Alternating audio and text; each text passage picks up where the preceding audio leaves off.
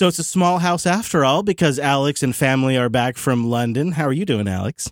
Well, Chris, I'm tired. I bet. It's a different side of the world, Alex. Yeah. I don't know. Like this week, I just haven't been able to get back into the groove. Like I went back to work on Monday like a normal person, and somehow it's Wednesday night and I'm still tired. Like typically I find jet lag about an hour a day, and you're about right. And it's, we flew back on Saturday. I should be good about now. I'm recalling that the night you arrived, you said, "Oh, going east is easy." West. I guess I screwed that up. I think the trouble with going east is, from America at least, all the flights across the Atlantic pretty much are red-eye flights. And so you lose not only the night of good sleep, but then you've also get to your destination at 7 a.m. and then you have to stay awake all day on top of no sleep. Yeah, man. So we're all friends here. Is it easier or harder having Brent there when you get back? Hey, now. Oh, it's lovely because, Is it? Yeah, the fridge is stocked and, loads of little things. Like the house feels like it's been lived in. The dog's happy. Whenever you go away, like there's inevitably something you forget, like you forget to take out the rubbish or something, and you come back and it's a stinky bin. Nothing like that. It's all good. Yeah, that is nice. It's handy having a Brent around, right? Yeah, and I think Archie had a good time too. Oh, we had a great time. Yeah, he took care of me more than I took care of him, I think. I got lots of good videos. Aw. I know you came in handy when those thunderstorms rolled around, so. Oh, yeah. Hey, now, did the pair of you see that the World Excel Championships are currently live on ESPN2 right now? Is this Excel like spreadsheets, or is this Excel like Oh, yes. cars? Oh, my goodness. Link in the chat. Link in Discord. No. Really? What do they do? You're not kidding. Competitive Excel formula writing. I am not joking. This is a real sport. Oh, my goodness. This is so good. Oh, this is so good. No Python allowed? Is that it? Well, this tournament for a one-of-a-kind sport pits the best against the best as 8 experts try to solve original tasks about lottery answers. And the goal is to answer as many questions as possible in a limited amount of time. We should do this, but like with Linux and free software projects and like open source projects and self-hosting trivia. Now you're talking. We could do this. This could be fun. We should definitely have a self-hosted or Linux kind of trivia night. I know I threatened it at the Denver meetup last year, but how about we make something happen at the JPL meetup? Oh. Speaking of which, just a little early plug in the show, selfhosted.show/JPL. If you're in the Southern California area and you want to put your name in the hat for the JPL tour, that's where you go. But please make sure you can actually make it. Selfhosted.show/JPL. I have been just sitting here waiting for this episode. I wanted to hear Brent's opinions of what it's like to live in your house after you've automated everything, because you have built that entire system to fit your needs, your family's needs, right? You didn't build it for Brent's needs. And for a little while after you left, I don't think Brent had access to the dashboard or anything like that. So he just lived with the automations as they were. So I thought it'd be really fun today to get into just find out what that's like to live with another man's automations, another man's home assistant, and kind of get a review from a third-party perspective on your setup. And then also later in the show, I got a Shelly humidity and temperature sensor, and I got one of their power plugs. And I have them running right now, and I want to share my thoughts on that stuff. But what do you guys say we jump into Brent's impressions of living with your assistant, Alex? Because I'm nervous. I was actually really interested when Brent stayed with us in the RV, what his experience was like. But one of the things that I did, I don't think you had time for just because of circumstances, was when the first night Brent stayed with us, I gave him a little tour of the system to kind of show him how to control it, where the tablets were at. But you guys basically had like a meet and greet in the airport, and then it was like, 2 planes in the night passing. That was not the original plan. How many hours delayed were you? Like 19 or something? Yeah. I had to do an overnight and all hotel and all the whole thing. So anyways, we met on the security side of the airport. That was fun. Haven't done that before. But luckily, because of the Raleigh meetup that we did here, I did have some experience with the automations. And Chris, I know you also had some experiences here. We all did. And Alex was kind of showcasing them at the time because it was the first time any of us had seen sort of everything he set up in the new house. And I followed some of it with the show as well. You know, like Alex and I have talked about some of it on the show. So I kind of, when I arrived at Alex's house, I pretty much knew what to expect right away because it's something he and I kind of talk about more frequently than probably I would imagine the two of you do.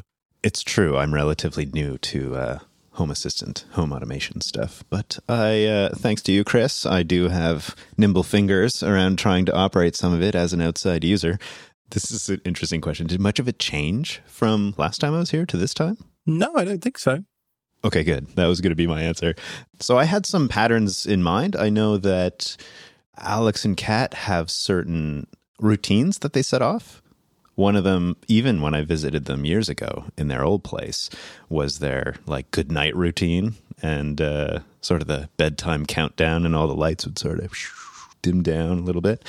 And I kind of missed that when you were gone because I, A, didn't know how to set that off, and B, like, I didn't even know where to start looking for like random switches or physical enablements to make that happen. And so I just lived without. So sad. I think I need to improve my documentation, huh? It's the first thing to go out of date, typically. So I used to do the bedtime routine through a Google Home with a, hey, Tube, please, what did I say? I think I just said bedtime. Yeah, something like that. That's what you used when I stayed with you. But now I have the IKEA trad-free buttons. I have one of these next to my bed, you know, just in the bedroom. And when I want to shut the house down, I just press the button and it starts it shuts down. I think it turns off all the lights. It sets the AC to a slightly warmer temperature overnight to save me a bit of money. It turns off all the outdoor lights, turns off several smart plugs as well as like the garage door openers, ensures the garage doors are shut, really? That kind of thing. Okay. Yeah. Very nice. And I have something very similar at home as well. We have Kid Bedtime, which is a kind of reduced version of that just gets everything shut down for the kids. And then we have what I call Last Call. And I picked a name that wasn't Good Night because some of the smart assistants actually have like a predefined response for Good Night. Yeah. So I did Last Call for mine. And that's just a script in Home Assistant that does pretty much similar to what Alex said, except for the garage doors. I don't have those. But it does turn cameras on, it shuts lights off, it turns on white noise makers, it sets thermostats to certain temperatures and all of that kind of stuff. And it does, like Alex does as well, it does a cascade shutdown. So things kind of selectively turn off in order. So it gets darker in stages over a 15-minute period. The other thing I have, I think, at night is, I think it's 2:30 a.m. or something. I have a hard cutoff. It is. I've experienced it. Because I mean, you know, I've got kids now. A kid, singular. I don't stay up that, because she's up at 6, you know. So 2:30 a.m., it hard turns off all the smart switches, all the lights, everything just as a catch-all in case anything didn't execute at bedtime. Yeah, that tripped me up a few nights when I was... You are a night owl, are you?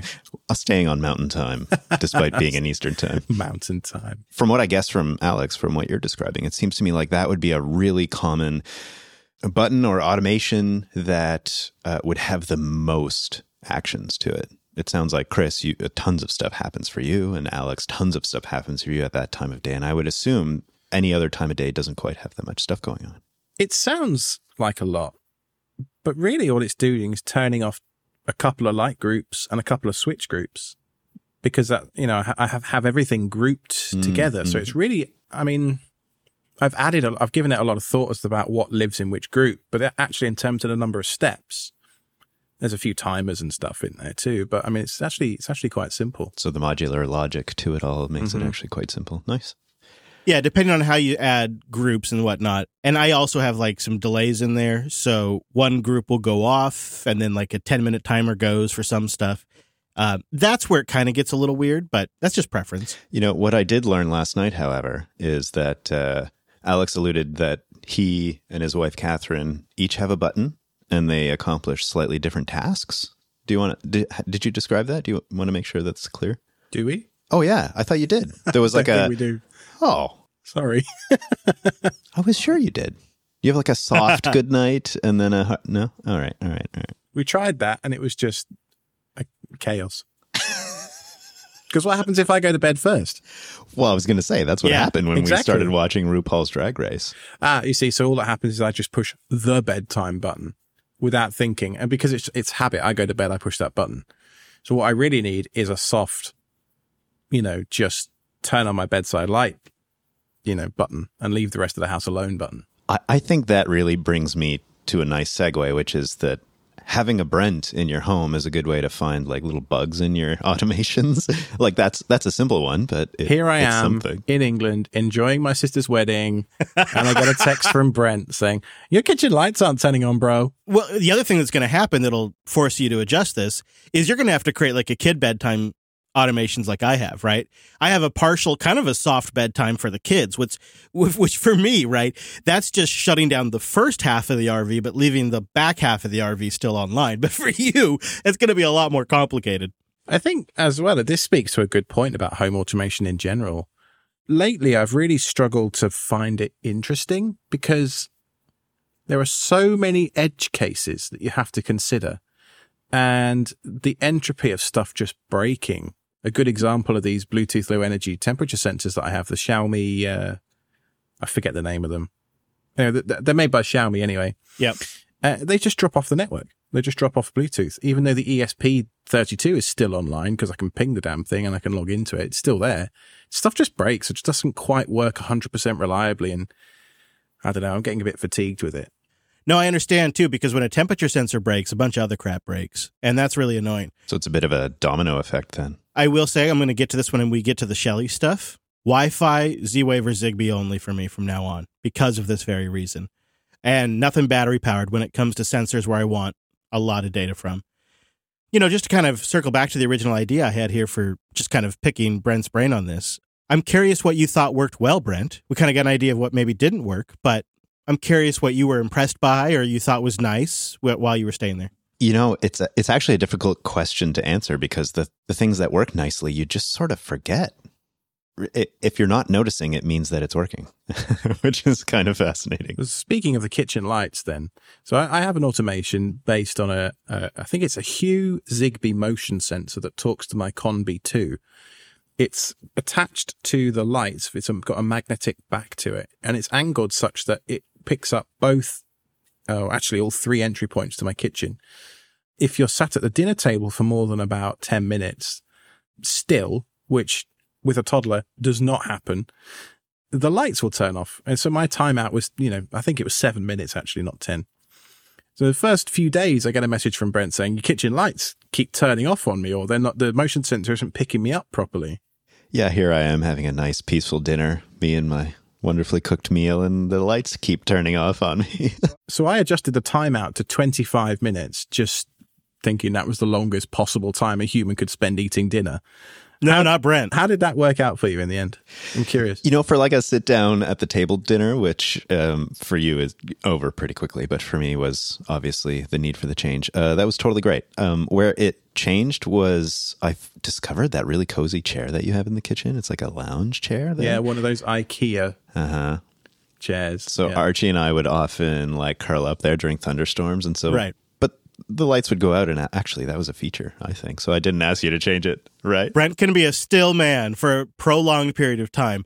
But isn't this is exactly what I was talking about, you guys. Like, you build something for yourself, and then somebody comes along who just doesn't live the way you live, and they find the edge cases. And I just find that just fascinating. Yeah, it's a difference in behavior. And Alex was kind enough to hand me a login to the interface to make some changes, but I was too scared to change things in there because I feel like if he's that way about his desk chair, who knows how he is about his home assistant. He's got backups of his config. He just doesn't have backups of the physical chair. He wants me to test the backups, does he? I do. What do they call that in Enterprise? Disaster recovery? You are the disaster. Oh, thank you. I need a t-shirt. But Chris, to answer your original question, I would say a lot of the lights worked really well. Alex, as you know, has a bunch of mood lights in this particular room where we are, which is kind of, you call it your bonus room, but it's kind of the lounge or the tinkering. Your desk is there where you do a lot of your tinkering and stuff. Where we are right now. And it's kind of this mood lighting that is just I never thought of, except at 2:30 in the morning when it all turned off. But other than that, which was most of the time, it was just perfect, and I didn't have to think about it, and it was just right for the time of day. I thought that was really great and really added to the room.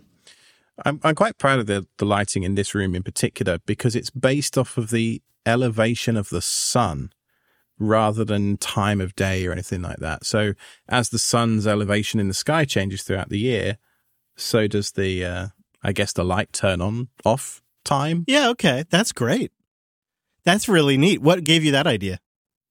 I think just a forum post. I wish I could take credit, but I love that you can even do that, really. Let's be honest. Yeah. One thing I'd like to do, and if any listeners have an idea, I've got a skylight behind me here, and it's got a proprietary Velux shade on it.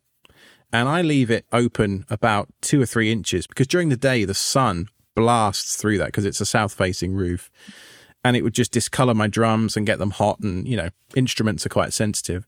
So what I'd love is during the day, whilst the sun is beating down, for that thing to be, in its daytime position almost all the way down. And then of an evening, open it right up once the sun's done doing its thing for the day. I'm tempted to take apart the remote that I have, the Velux remote. It's some kind of wireless thing. I don't know what protocol it uses, but apparently it does rolling encryption. So you can't just sniff it with 433 or something like that. So what I'm tempted to do is get an ESP device and kind of solder a couple of leads on and have that kind of fake button pushes. But I don't want to break the only remote that I have for the thing. I wonder if you could get like a replacement remote, a second remote, that one to play with and one to be, your production remote. Yeah. If anybody has any experience with those Velux remotes, I'd love to hear from you. selfhosted.show/contact. Now, I was hoping to take a moment in the show just to reach out to friend of the show, Jeff Geerling. He posted a video on his YouTube channel today about his Crohn's disease. For those of you that don't know, Jeff suffers from Crohn's disease, which is quite a debilitating disease of the intestine and gut sort of area. He hasn't been very well lately, and his latest video says he's going to drop from weekly to bi-weekly uploads of videos, that kind of thing. At this time, I don't really know what I can do to help with that, other than get you lot to message him on Twitter with what kind words of encouragement to say we're all thinking of you, and hope that you make it through. Yeah, I'm very sorry to hear that. Get well, Jeff. The challenge when you are running your own business and, trying to do your own media empire like Jeff has, you are kind of the star of the show. And when you have health issues, it just knocks things out of whack and it takes you off the air. So I know how rough that can be, Jeff. So all my best. Gentlemen, will you entertain me for a moment? I'd love to tell you about some new Shelly devices that I have received. Oh, that's not you. I'm doing jazz hands. That's not what you meant. Actually, that's quite entertaining. Thank you. Thank you very much. So you guys know I have been on a trek to look at what I'm going to replace in my setup when I redo Home Assistant and redo my Z-Wave and maybe set up some Zigbee and get rid of my Home Assistant stuff. And I have been really intrigued for a long time by the Shelly stuff since you first talked about it on the show, Alex. It just seems like such a slam dunk. And recently, I talked about their temperature sensor. And the temperature sensor is really, really great because it has an e-ink display on it, and it will give you the temperature and the humidity of the room right there on the e-ink display. And that, guys, that sold me. And it's Wi-Fi, so I don't got to mess around with Zigbee or Z-Wave. And because, I still, I don't know why, but I'm still waiting for Matter. I know. So I want to just go for Wi-Fi if I can and start replacing my Z-Wave devices with Wi-Fi devices. And the number one device that I have on Z-Wave is my AOTech 7-in-1 or 6-in-1 sensor, which is still chef's kiss the best sensor out there. But I want to replace Z-Wave devices with Wi-Fi devices, and the Shelly H&T sensor, humidity and temperature sensor, seem like the way to go. E-ink display seems great. It has USB-C for power, so you can supply always-on power. You don't have to use battery. As probably a lot of you know, traditionally, that means that if you can give USB power to one of these IoT devices, they will send continuous data. And if they're on battery, maybe they'll wake up when a certain threshold is reached. Maybe they wake up when a certain time threshold has been reached, right? There's different things that can cause them to wake up, but they don't continuously report. And so for me, like I have temperature sensors in my battery bay that I need to monitor in real time right away. I can't wait an hour to get a temperature update. I need to know right now. So anything that can be powered continuously is a win for me.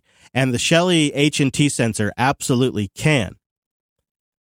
However, I have to let you know some bad news.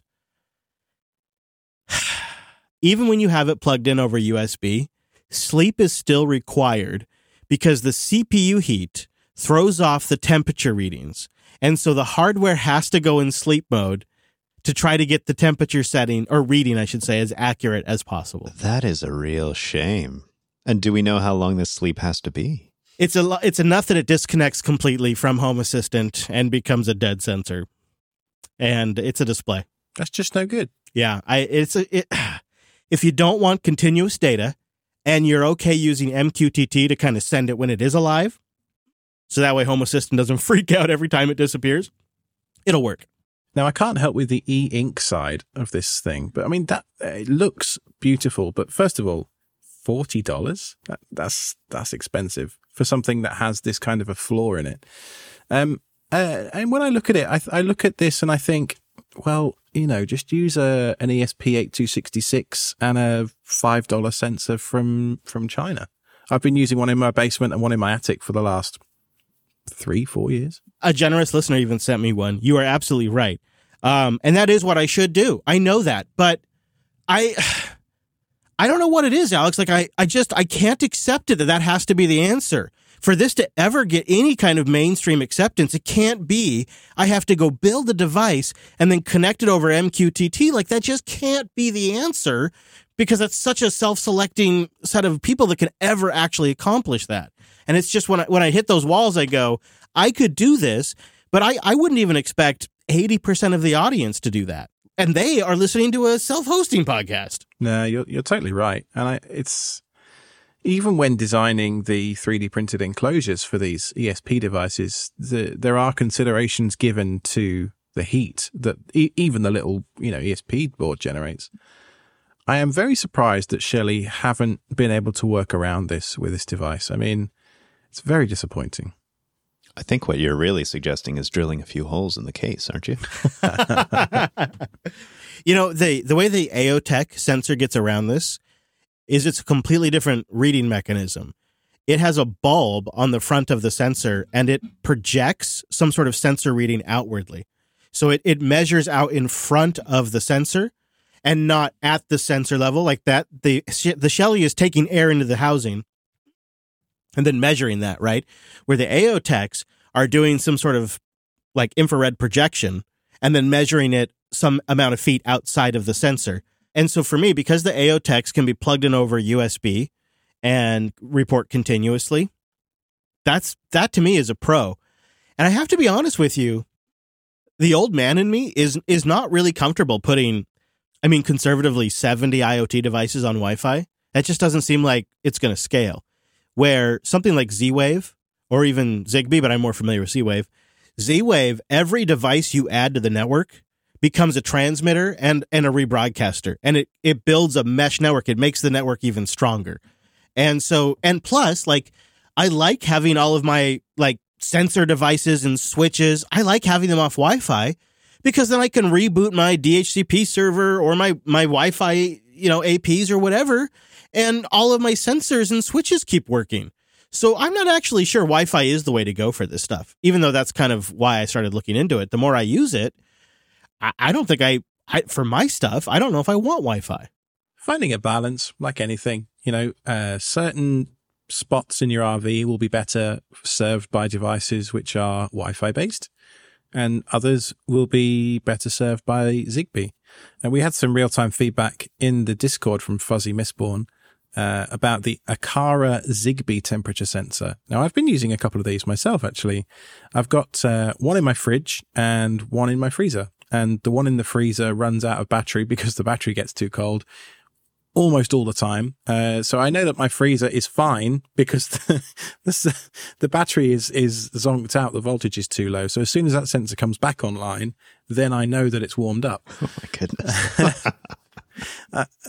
But the fridge one works well at, that sort of 5 Celsius sort of temperature. It works just fine.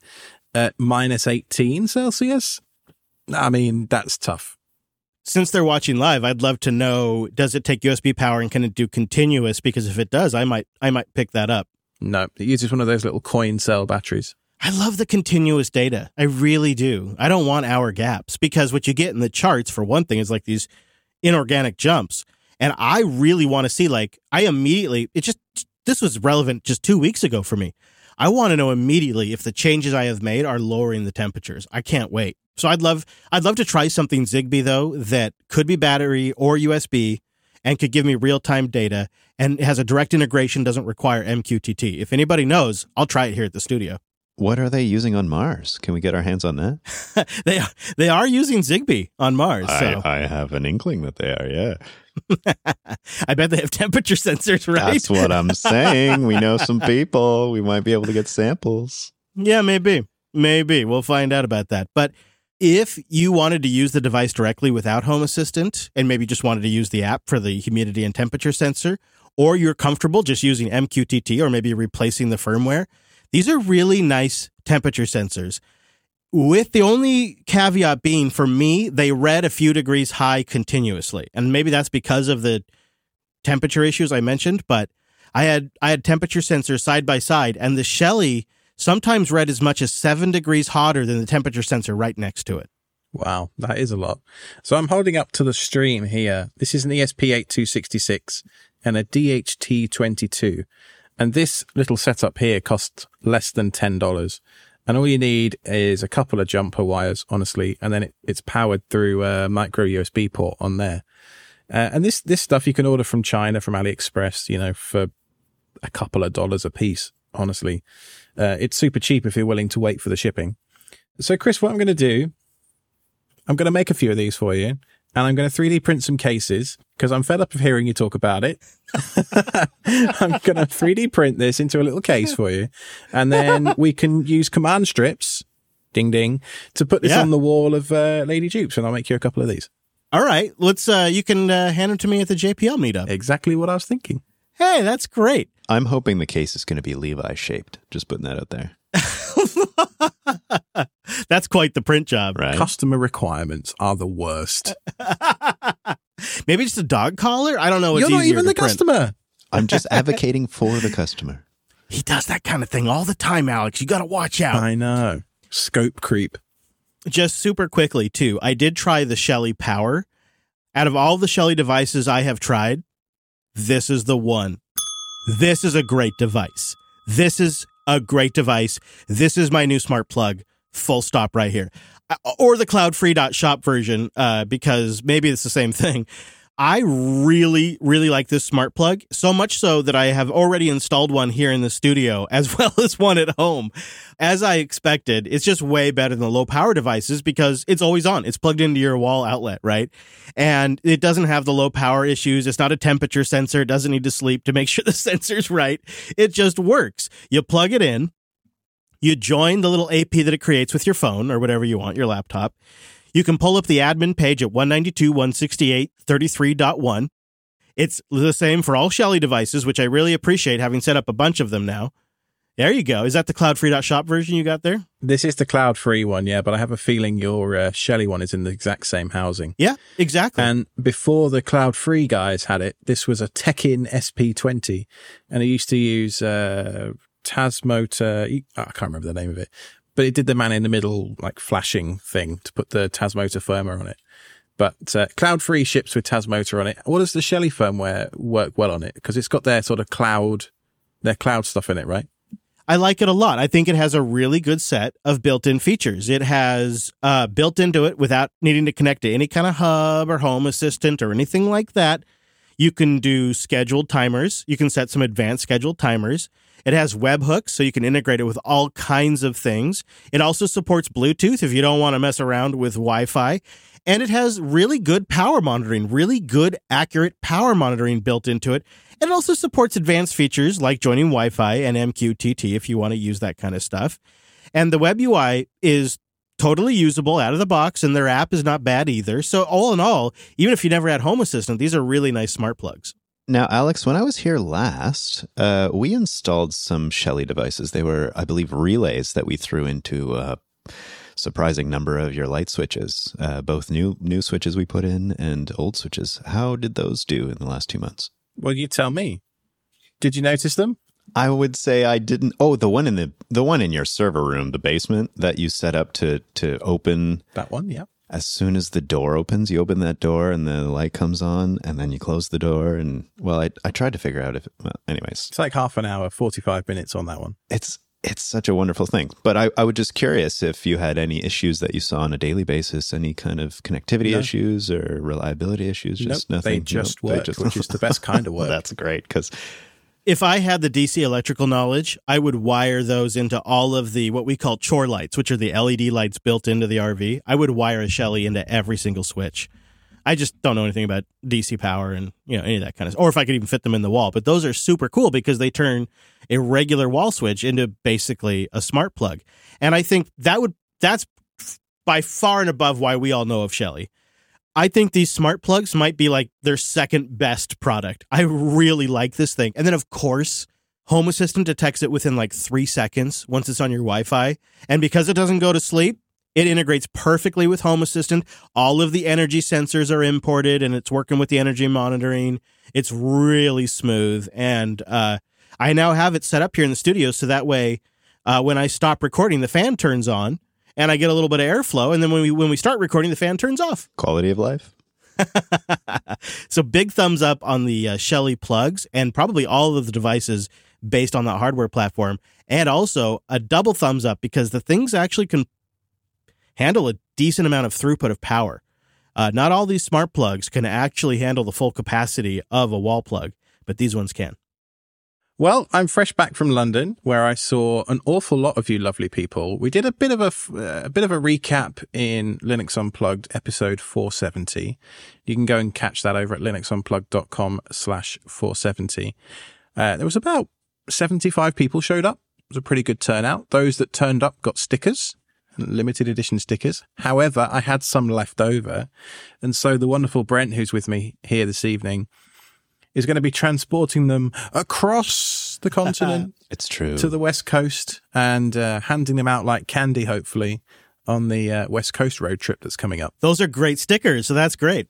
Do we know how many are left to give out? I think I've got 2 packs of 50 or 75 left. I can't remember exactly. But there's about 100. Sounds great. I want to do something new on this West Coast road tour we're doing. I want to, just throughout the trip, 4 or 5 geocaches. I just want to drop off and hide them and then leave hints on the show.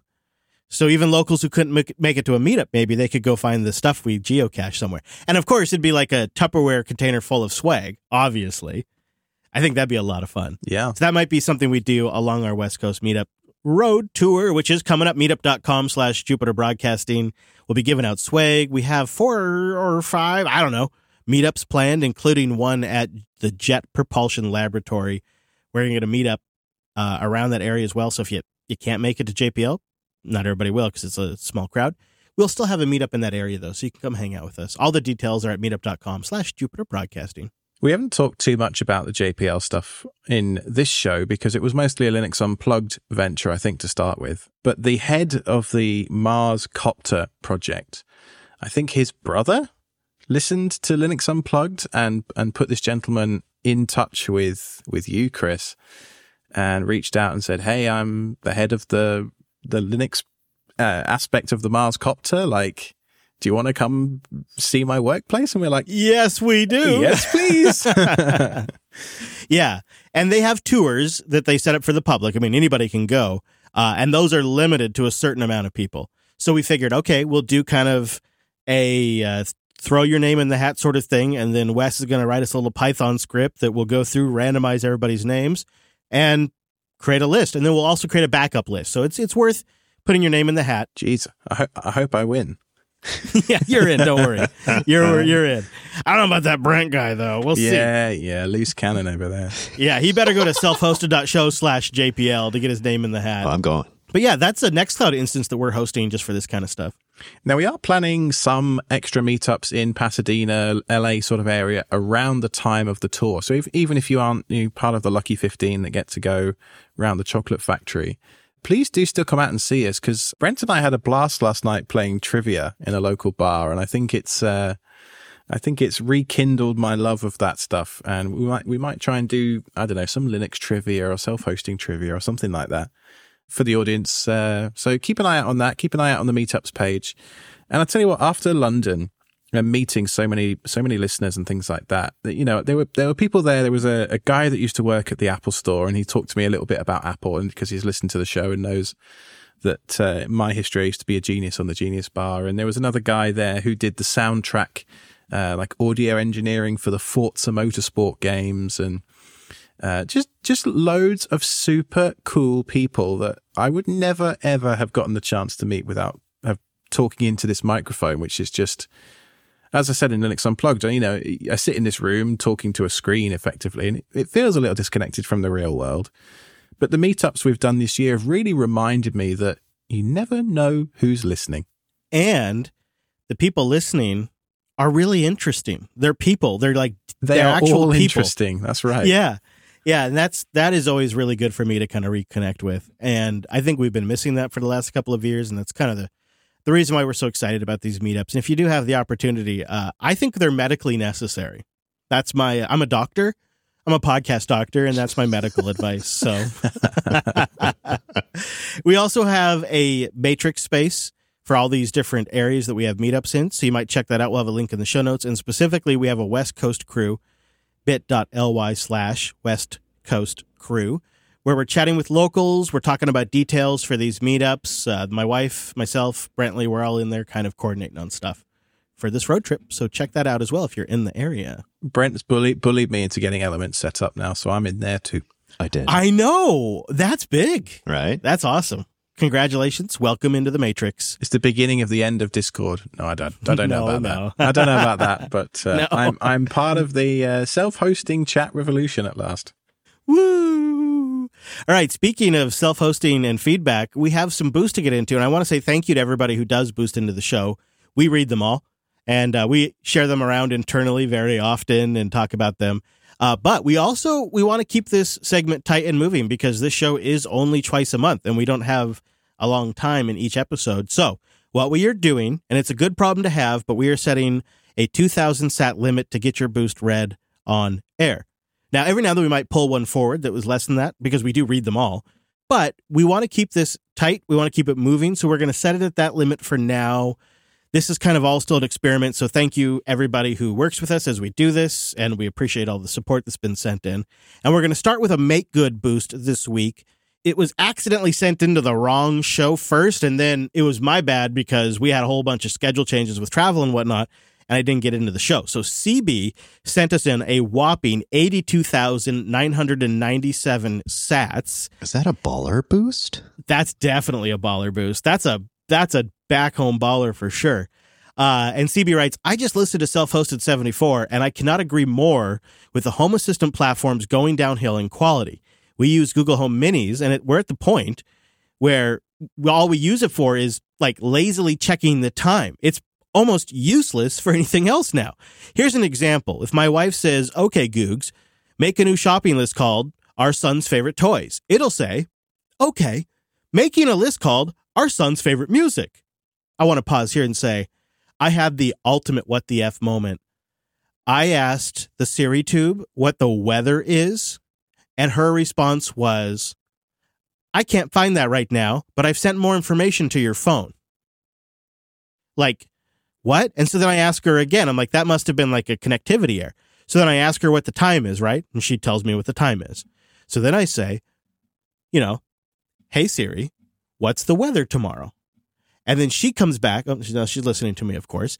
And then she comes back and says some error about personality settings and to check my phone. And so now I cannot use her for basically anything. It has continued to get worse. Initially, it was just stuff I could control with Home Assistant. That was what I lost completely. But now it's even the basics, like the weather or like mileage, anything like that. She's just completely missing it all now. We're in trouble when the tubes get sick of your S, huh? Yeah. Maybe she's messing with me. She's gaslighting me. My favorite feature of these tubes at the moment is by the way, did you know that you can... Yeah, okay, shut up, please. I asked you for a 3-word answer and I have a 45-second by the way clip that tells me all things. Shut up. I think the Echo must have like a minimum they try to get in because I use the Echo so rarely. It's literally every single time I use it, it gives me a by the way. I use it like maybe 4 times a week at most, and every single time I get a by the way. I can't even with this anymore. I'm so sick of it.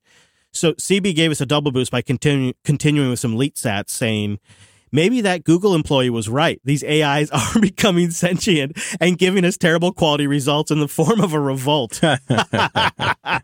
Love all the shows. Thank you. It may be. I don't know what's going on. What's weird is the Siri on the phone still fine. It's just the Siri in the HomePods that's totally lost its mind. You know, Alex caught me using one of the Google Home devices in a novel way. Alex, care to tell the story? I caught Brent with a Google Home strapped to a battery bank with a little power device in there. And I'm actually curious, is it just Bluetooth audio? Yeah, I've been using it as a Bluetooth speaker and turned the microphone off because I don't want all that interruption. Which it moans about every time you turn it on. It's true. By the way, did you know you could turn the microphone on? I turned it off on purpose. Right. And it's actually been great. I've been carrying that thing around as I do little projects here and there all over the house. It's been fabulous. So, I don't know. Doesn't even need internet connectivity. They do sell little cradles that you can pop them into that are basically USB batteries that are mounts for those things to make them portable. Okay, now here's a couple of our last sub 2000 sats boosts. Logic boosted in with some leet sats. I think he's asking you this, Alex. He'd like to hear your take on Pi-hole or AdGuard. He'd like to also hear about your 3 different locations you're using it because he's been looking at Pi-hole synced up using Gravity Sync over Tailscale or something like that. And he thinks he can get some redundancy with this setup. And I personally think he's trying to be convinced to look at AdGuard. So I read this, each Pi-hole synced up, like you said, using Gravity. Why? I don't know what benefit that adds. I mean, I'll just say this. Like I set up the AdGuard home instance on my firewall on OpenSense here 2-3 years ago. And the lists automatically update and the version automatically updates. And that really is the last bit of thought I gave to it. These lists update remotely. They are, published by third parties. I'm not really involved in that process. I mean, I suppose there is some kind of a security risk potentially with people spoofing DNS entries that way or what have you. But, I suppose that's the risk you take, isn't it? So I would just say I don't really worry about syncing my DNS between 3 sites. And I certainly don't worry about redundancy of DNS locally. Because, the setup's pretty simple. Like, if the firewall is out, then the internet is out. And obviously my DNS with it. So if the DNS service crashes, then I'm going to notice that pretty quickly. And I can just go in and fix that if I need to. But again, if DNS locally is down, unless I've got some kind of IP-only route to my other sites, then it's always DNS. So it's, it's a bit of a chicken and egg problem. And I just like to keep things simple as possible, really, just by having everything local to each site. And then that way, if something goes down on that site, it's compartmentalized. The failure is compartmentalized. The blast radius is reduced to just my house or just my mum's house or whatever. And there's the performance element of it too, really. That's probably one of the top 3 reasons I run a DNS server on my LAN is I don't want to send my DNS requests all the way out to my ISP. That's tens of milliseconds. Who wants that? And honestly, the same argument applies to like Kubernetes and all that kind of stuff. Like, yes, I could run the wiki in my house on a Kubernetes cluster and have it highly available and redundant, and have a Pi on different UPSs at different ends of the house and stuff like that. But that's a lot of work, isn't it? Let's be fair. Let's be honest. A little too far. Yeah, maybe. Yeah. I asked last week just to get people's general kind of temperature on OpenSense versus pfSense, and 412 Linux with 1010 Sats boosted in, said, "Hi, gents. Regarding OpenSense, I've been running OpenSense on a Protect CTLI Vault." Not familiar with that. Protectly. Okay. You've been doing it for about 2 years. Completed about a dozen minor upgrades, maybe 2 major upgrades, and each has proceeded without issue. I just completed the upgrade to 22.7, added AdGuard, and I've been very happy with the quality of the release. All right.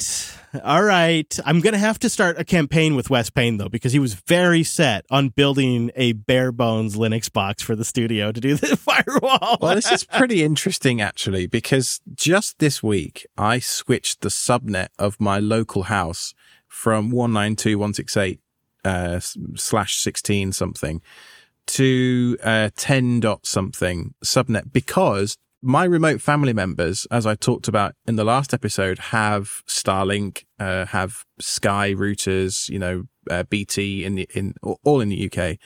And a lot of these routers don't give you the option to customize even the DHCP range. And so a lot of them pick 192.168.0 or 168.1.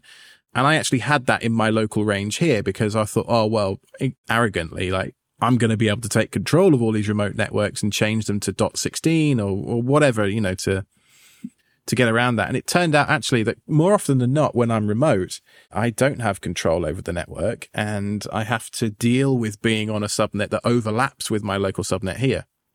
And so by switching my subnet here to a different, totally different CIDR, I've been able to, I hope, I'll test this out over the next year or two, I guess, circumvent that issue. Now I'm using Tailscale everywhere. Otherwise, Tailscale just goes, well, there's 2 subnets here that are the same. I have no idea what to do with this traffic, so I'll just do nothing. I'll just do nothing with it. So coming to your point about OpenSense, the reason I mention it is because I was actually considering trying out something other than OpenSense. So maybe ViOS, if you have any experience with that. I'd be really curious to hear that in the chat or via the contact forms, or just creating a bog standard Linux VM with IP tables or whatever and just create the firewall rules that way myself, because I'm getting a bit tired. It's only a small annoyance, but it's all the DHCP requests. Right, the static leases that I've had to configure this week, of clicking through the UI and not having things in an Ansibleized, infrastructure as code fashion. I would like to be able to just apply my config, have DNSMask and all that just taken care of, and then never think about it ever again. I'm so glad you touched on this, because this was going to be where I go with this. Is it does seem like the kind of approach Wes wanted to go with would be better from an Ansible management standpoint. Wow, you just dropped a lot on me. So while I'm starting to kind of give to the OpenSense idea, you're coming around to what I was talking about, and we just passed each other in the night. I can't even. Well, there's a lot of night passing happening here. I mean, you did just discover Shelley about 2 or 3 years late. Yeah, so That's fair. It took you about 2 years of talking about it before I tried one. So how long have I been running pfSense/OpenSense? It must be getting on for a decade, honestly. I know the ins and outs of that thing. It's a very well-known, battle-tested quantity. If I switch my firewall to something other than that, then I become responsible for it. And, at the moment, it's an appliance. If, whilst Brent was here, it broke, I'd say go downstairs, unplug it, and re-plug it in, and it would just reboot and be fine, most likely. So who knows? I'm not sure quite what I'm going to do yet. I don't know if I'll go to a halfway house and just move DNSMask type services onto a dedicated Pi in the rack or something and then leave OpenSense alone. That's an option. But I am a fan of having DHCP on the firewall because it just seems the logical place to put it, And I like putting DNS and DHCP together. Yes, sorry, co-locate those two. Absolutely. Well, I'd also like to know what the audience thinks. Send us in a boost with your ideas. Pleb 3000. Send us in a row of ducks, 2,222 sats, for passing on secrets after I die. Also a question that came up last week. Comes up every now and then, actually. I just use Bitwarden's emergency contact feature with an encrypted USB. I give my contact in advance, and I call it a day. On the bright side, if your Bitcoin fails to get passed on, then essentially that's a donation to the Bitcoin community. That's true. Everybody's value goes up, I suppose. Not lately.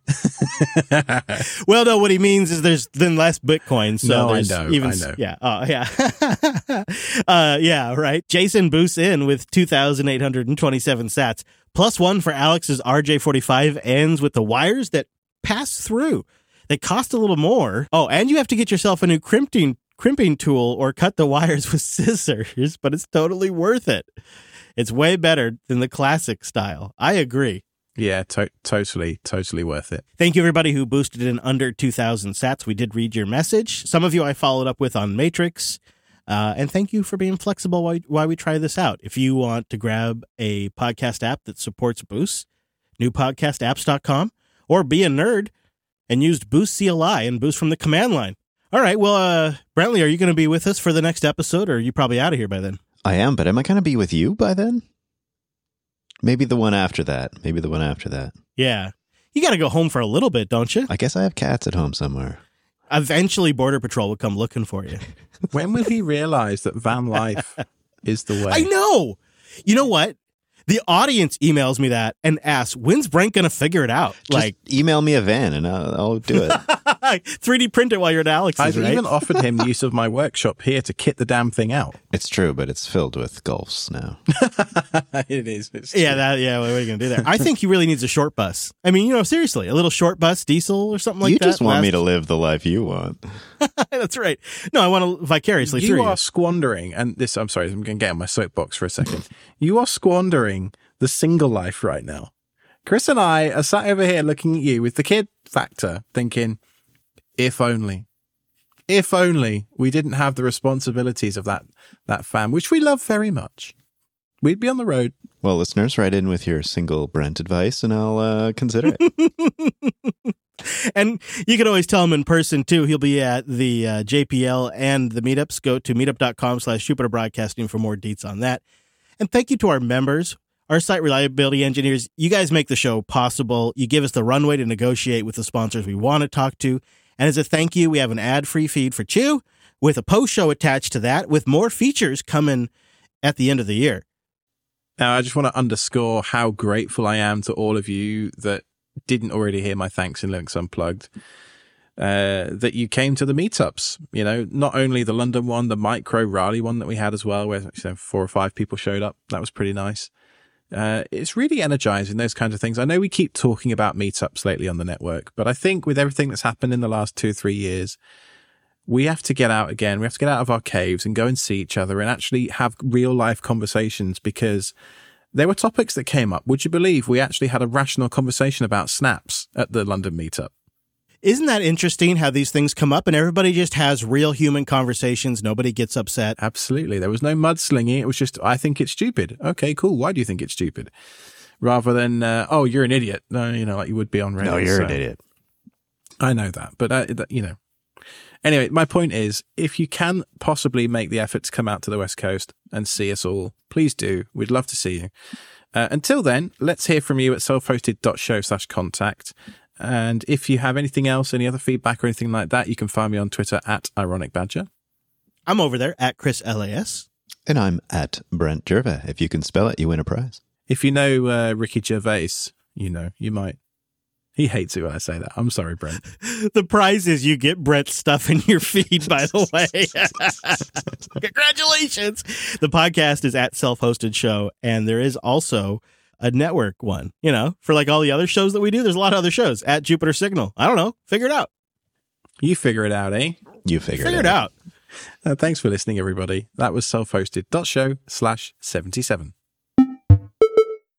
So, Brent, were you mainlining some Plex content while you had access to the library there at Alex's house? Yeah, I had to remember one of the rules for being here at Alex's was don't screw up his personal Plex like playing history. And he's watching a show, Better Call Saul, that he recommended to me. And I was like totally cruising on it the first few days. And I almost started watching that show on his account because, I got free reign over here on this television. Right. And it just fires right up. It's good to go. It. Yeah, it's the default. One thing I did make myself, I suppose I'll call it last time, was my own Plex account here on his televisions that all get sort of synced around and everything. You know how it is. Alex is kind enough to share a few videos with me for when I'm at home. But here locally, that was really great. And but the disadvantage that I ran into, Chris, was that I couldn't access some of the videos you share with me from that account because it's one of those like local only accounts that are managed or whatever. Well, and because of the heat, I've been turning the server off again like a caveman. Oh, I've noticed. Alex has far better everything than I have when it comes to networking and computers and the sheer number of wonderful devices around here. So all of those like computing experiences have been super great. I've totally hijacked his desktop. I think it still runs the things he has installed on it. But I feel like what you need to do, Alex, based on what I've heard from Brent, is you need like a tablet in that room you guys are in that he could have the dashboard on, but also a tab where he could request a show to get added to Plex, because I think you both should watch Strange New Worlds, but I really wanted Brent to watch it because I desperately want to talk to him about it. And I just feel like if Brent, like a tablet where you could control stuff or add stuff to Plex, because there's several different options for that. But I think you guys, all three of you, would really enjoy Strange New Worlds. It's beautiful. You remember like how some people would just watch Mad Men because the world was so beautiful? They built that's Strange New Worlds, but for Star Trek, which is so fun, right? Whoa. Okay. All right. Now you've hooked me. It's being ingested as we speak. Very good. I love having my own like admin person who just takes care of all of my wishes. I just think up something and Alex has done it. My concern about TV lately is the Netflix propensity to just cancel stuff. You know what I mean? Like I see that Strange New Worlds only has one season. Oh, this is their new hit.